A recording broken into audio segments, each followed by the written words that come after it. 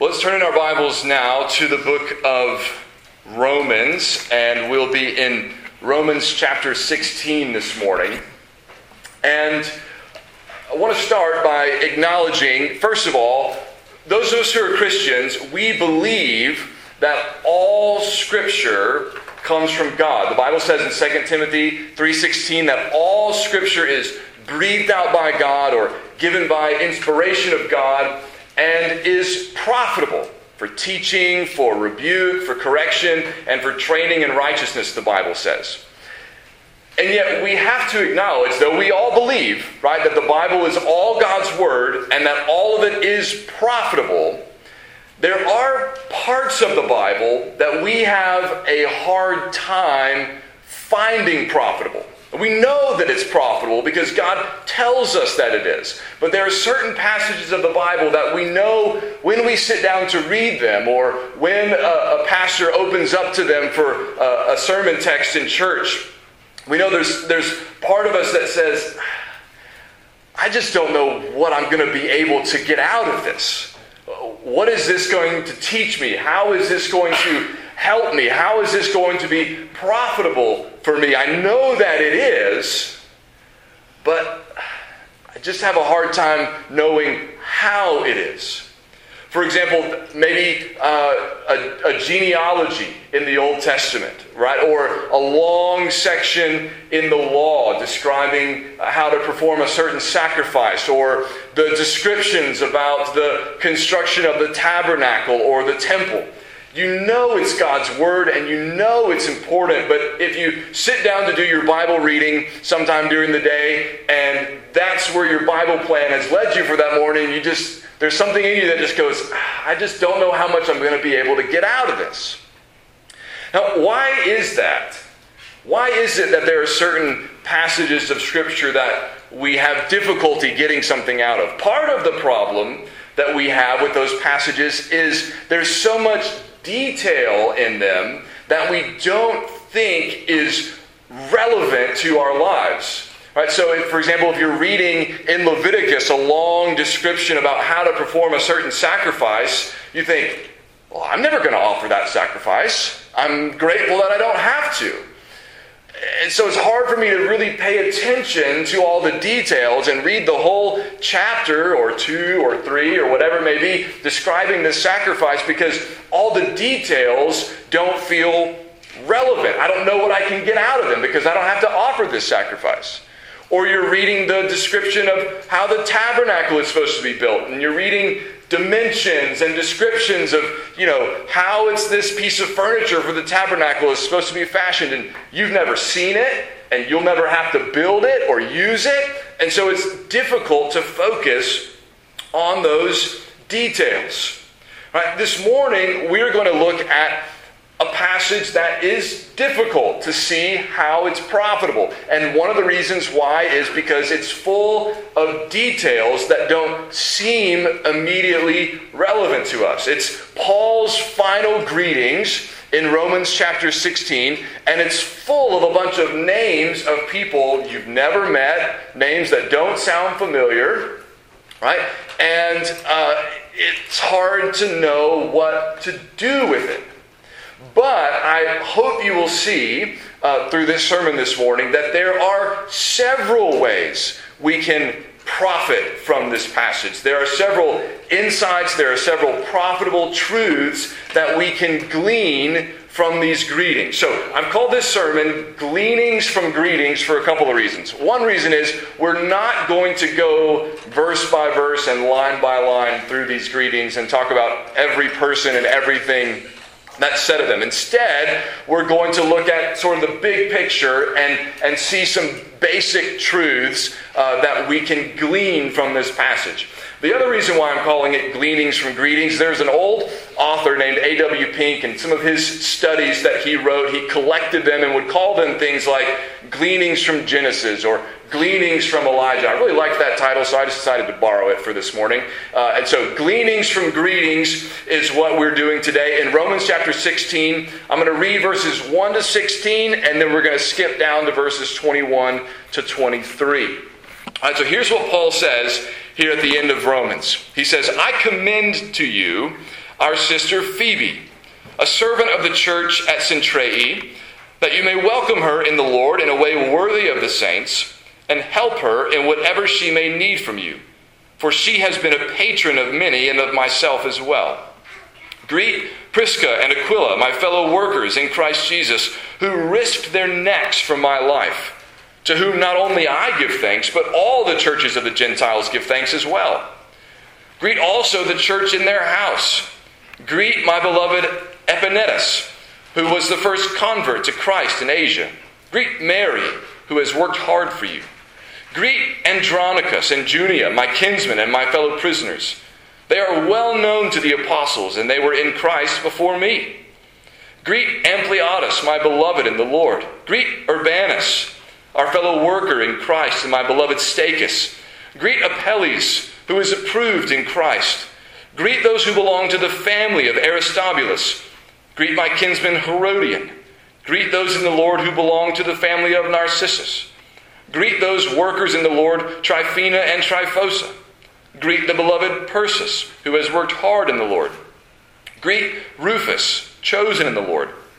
Also his mother, who has been a mother to me as well. Greet Asyncritus, Phlegon, Hermes, Patrobas, Hermas, and the brothers who are with them. Greet Philologus, Julia, Nereus and his sister, and Olympus, and all the saints who are with them. Greet one another with a holy kiss. All the churches of Christ greet you. And then skipping down to verse 21. Timothy, my fellow worker, greets you. So do Lucius and Jason and Sosipater, my kinsmen. I, Tertius, who wrote this letter, greet you in the Lord. Gaius, who is host to me and to the whole church, greets you. Erastus, the city treasurer, and our brother Quartus greet you. Okay, so what can we glean from a passage like that? How do those greetings profit us? We should start by thinking about the fact that Paul has written what is arguably the most significant letter in the entire New Testament. It is only 16 chapters long, and almost an entire chapter is devoted to exchanging greetings between the church at Rome and the church that Paul is writing from. For Paul to spend that much time on greetings must mean that they're significant. So what is Paul teaching us? What is God teaching us through Paul through these greetings? Well, first of all, we just need to acknowledge the importance of greeting people. The importance of greetings. Greetings are a baseline of kindness. If you can't say hello to somebody or say good morning to somebody, you're probably not going to do anything more kind, more generous, more gracious than that, because saying hello to somebody, greeting someone, is pretty easy, right? It's a baseline of kindness. That's why Jesus, when he was teaching us about loving our enemies in Matthew chapter 5, he said, if you love those who love you, what reward do you have? Do not even the tax collectors do the same? And if you greet only your brothers, what more are you doing than others? Do not even Gentiles do the same? In other words, Gentiles greet their friends, right? Pagans greet the people that they like. Everybody does that, Jesus is saying. But what I'm calling you to do is to greet even your enemies. Greet even those you don't like. Greet even those who don't like you. But greetings, right, are a baseline of kindness that all people do. And those of us who are brothers and sisters in Christ, we ought to be able, at a minimum, right, to greet each other. To show kindness by saying hello, by saying good morning. By the way, young people, when your parents tell you, when somebody speaks to you or greets you, you need to look them in the eye and say hello, say good morning. This is why. It's baseline kindness. It's a fundamental, right, part of showing grace, showing respect, showing kindness to somebody. So greetings are important, right, because it's a basic kindness that you can show to other people. And greetings reinforce bonds of fellowship. Right? They reinforce our connection to one another. Now, most of us, if you go to town, you go to the grocery store, or the hardware store, or whatever, most of us probably don't say hello to every single person that we pass in the store. But if you pass somebody that you know, you say hello, you maybe even stop and talk. And every time you do that, right, one of the things you're doing is you're reinforcing the fact that you know each other. You have a relationship with each other. You care for each other. Right? I acknowledge you. You're a friend. You're a fellow church member. You're a neighbor. Every time we greet somebody, it's acknowledging and reinforcing the fact that we have some kind of connection. Right? Think about how you feel whenever you bump into a friend at the store or somebody greets you on your way into church. It reminds us that we're not alone, that we have people who care about us and who love us. It's a really, really basic thing. But that does not make it unimportant. It's very important. So, Paul reminds us of the importance of greetings. He also reminds us through all these greetings of the importance of people. The importance of people. Now, Paul, I don't know how you normally think about Paul, right? But you might normally think about Paul as, he's a missionary, he's a church planner, he's a go-getter, a go-doer. He's always on the move. He's always going to the next town, it seems like. He's writing these dense, theologically rich letters all the time and telling people, reminding them what they need to believe and reminding them what they need to do and what they're not supposed to do. And sometimes we think that people like that are so busy with their thoughts and their deeds that they don't really care about people very much. They're just trying to get stuff done. But that's not how Paul was. Notice that Paul mentions by name at least 25 people here in Romans chapter 16.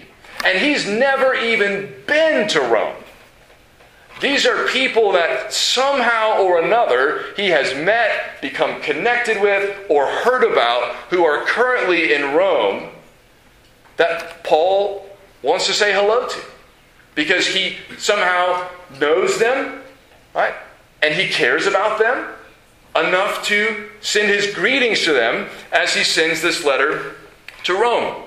Right? All of us have been around people like that. People like Paul who make us feel valuable and important and significant because they remember our name. Maybe even when we think they wouldn't have any reason to. Right? I can't believe that guy remembers who I am. I only met him once. Right? He's a busy guy. He's traveling all over the world doing all kinds of things. And I just, bumped into him once, introduced myself. And then the second time I bumped into him, he remembered who I was. People like that remind you that you're important. Because each one of us is important. Each one of us is made in the image of God. Each one of us is important to God. And when another human being values us and recognizes that we're important and remembers our name and says hello to us, that reminds us of what God says is true, that people are important. And one of the reasons why we should strive to remember people's names, though we're not all good at it, right? And say hello to people and treat people with dignity and respect is to remind them that they're important, not only to us, but they're important to God. So Paul reminds us of the importance of greetings. He reminds us of the importance of people. He also reminds us of the importance of recognizing people. Recognizing people for what they have done. Now, as Christians, we know that we are not supposed to do our good works in order to draw attention to ourselves so that people will praise us. Right? Jesus says in Matthew chapter 6, he says, "Beware of practicing your righteousness before other people in order to be seen by them. For then you will have no reward from your Father who is in heaven." And he mentions people who, pray in public in order to be seen by others. And they fast in such a way that everyone can tell they're fasting. They look sour and mopey, I guess. And, are you... They want people to say, are you fasting? You must be suffering. So, they want attention. They want praise. They want praise for their fasting, for their prayers, for their giving of alms. They want a trumpet blast in the street every time they give money to the poor so that people will look at them and go, "Oh, how generous he is. What a sacrificial giver he is." Jesus says, don't be like that. People who are like that don't have any reward from their Father in heaven. They've already gotten their reward. People's praise and acknowledgement. That's all the reward that they're going to get. So we know that, right? And we want to follow that instruction, and we want to be mindful of that for ourselves, that we don't try to draw attention to our prayers or our giving or whatever it is that we're doing. But that does not mean that the rest of us should not call attention to someone who's doing something good for the kingdom, for other people, that ought to be acknowledged and recognized. We can be tempted to say, well, we don't want to draw attention to what they've done, to how they served, because, their reward is going to be in heaven. Well, that's true, but the Bible also indicates over and over again that it's good for us to recognize and acknowledge people who do good work, who do good things. For example, here in Romans chapter 16, Paul mentions multiple times people who have worked hard. Like in verse 6, he says, "Greet Mary, who has worked hard for you." In verse 7, he says, "Greet Andronicus and Junia, my kinsmen and my fellow prisoners. They are well known to the apostles, and they were in Christ before me." So he's got somebody who says, Mary's a hard worker. And I just want to acknowledge publicly that Mary has been diligent in serving the Lord. I also want to acknowledge publicly that Andronicus and Junia suffered imprisonment along with me. Evidently for the faith, right? For their faith in Christ. They were apparently imprisoned alongside Paul at some point. In verse 9, he says, "Greet Urbanus, our fellow worker in Christ." In verse 12, he says, "Greet those workers in the Lord, Tryphena and Tryphosa." Right? Greet the beloved Persis, who has worked hard in the Lord. So Paul has no qualms about acknowledging and drawing attention to the fact that certain people have been diligent laborers in the kingdom. He doesn't spell out in every case what exactly it is that they've done. Right? But he says they're working hard. He does the same thing in Philippians, where he talks about Epaphroditus, who he says had worked hard and risked his life for the sake of Christ. And he says, "Honor such men, for he nearly died for the work of Christ, risking his life to complete what was lacking in your service to me." Honor such men, he says. Draw attention, as it were. Somehow acknowledge the fact that Epaphroditus put his life on the line. Don't let him walk back into church after traveling to Paul and putting his life at risk and almost dying because of a sickness he had while he was ministering to Paul. Don't let him come back to Philippi and walk back into church and act like nothing happened. And say, well, his reward is in heaven. Yes, it is in heaven, but let's acknowledge it also here on earth, like Paul does. Right? Acknowledge the labor, the hard work, the suffering, the hardship that your brothers and sisters in Christ have endured. Acknowledge that. That's a good thing to do. Right? When we do that, we not only honor those who deserve to be honored, but we also communicate to others around us what is honorable. That these things matter. Working hard in the kingdom matters. Serving your brothers and sisters in Christ matters. Being willing to suffer for the faith matters. We communicate to those who have done those things that their works, their labors, their sacrifices have not gone unnoticed, and that we encourage others to labor similarly. So, Paul reminds us of the importance of greetings, the importance of people, the importance of recognizing people. And then he also shows us that we ought to recognize the role of women in the church in particular. And we should learn from Paul and from Jesus as well that the role of women in the church has been significant and commendable from the very beginning, from its earliest days. The very first person that Paul commends here in Romans chapter 16 is a woman named Phoebe. In verse 1, he says, I commend to you our sister Phoebe, a servant of the church at Cenchreae, that you may welcome her in the Lord in a way worthy of the saints. Now, why does he say that? Some have suggested, and I think they're probably right, that Phoebe was probably the person who carried the letter to the Romans from Paul to Rome.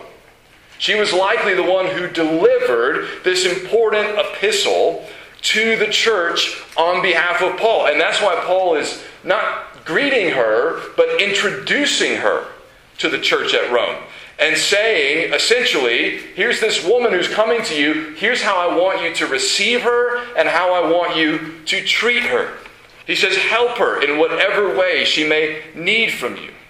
He says, she's been a patron of many and of myself as well. Probably meaning she had financially supported Paul's ministry as well as perhaps the ministry of others. She was a significant woman. Paul calls her a servant. It's the same word that can be translated deacon. And so there's, some kind of uncertainty, some debate about whether or not Phoebe was a woman who was a deacon or whether she was just a woman who was a servant. Without getting into that debate, without deciding one way or the other, it's obvious that Phoebe was a significant woman in the life of Paul and in the life of the church where Paul was. And Paul trusted her to bear that letter all the way from probably Corinth. Is probably where he was. Cenchreae, where she's from, is right next to Corinth. And he trusted her to carry this letter from that place to Rome, right, and commends her to the church. So she's a significant woman. But Paul was not the first person to have women involved closely in his ministry. Jesus had a band of women who aided his ministry as well. In Luke chapter 8, we're told by Luke, he said the 12 were with him. Those are the disciples, the apostles. The 12 were with him, and also some women who had been healed of evil spirits and infirmities. Mary, called Magdalene, from whom 7 demons had gone out, and Joanna, the wife of Chuza, Herod's household manager, and Susanna, and many others who provided for them out of their means. So there was a band of women who were helpful to Jesus, helpful to his ministry, provided for Jesus and his disciples. Women, of course, were the first eyewitnesses of the empty tomb. Jesus treated women with dignity and respect. One of the stories that stands out, of course, is the woman at the well in John chapter 4, who was not a Jew, right, and was a woman. And so those were 2 reasons most people would think Jesus wouldn't talk to her, but he did. And he treated her with kindness. And he told her who he was so that she might believe in him and be saved and have life.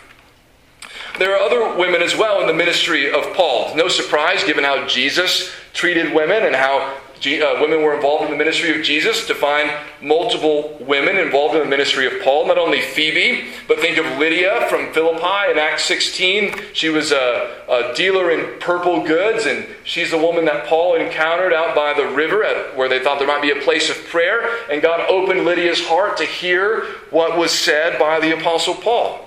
Here in Romans chapter 16, after Paul talks about Phoebe, he mentions Prisca and Aquila. Prisca being the shortened version of Priscilla.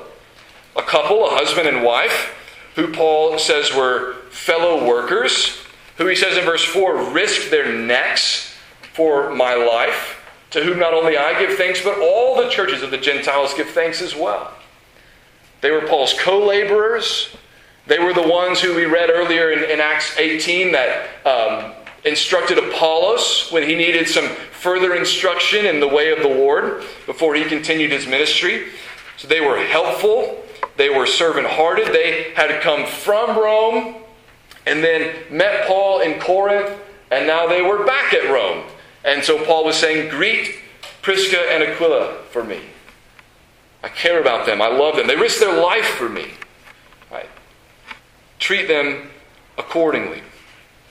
We too are blessed in this church with godly women who are servant-hearted, who are hard workers for the kingdom, who would be high on our list of the people we would want to greet if we weren't here. And we give thanks to God for every woman that God has blessed and made our sisters in Christ. Finally, Paul reminds us that no church is an island.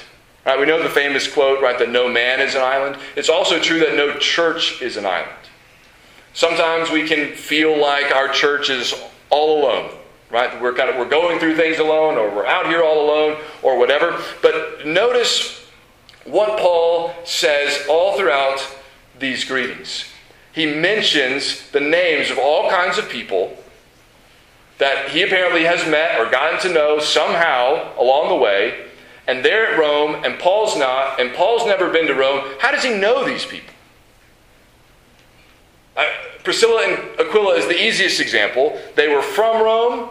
They got kicked out of Rome along with the rest of the Jews at one point, and so they went to Corinth, where they bumped into Paul. Paul's traveling around. They traveled with him some, but now they're back in Rome while Paul's not.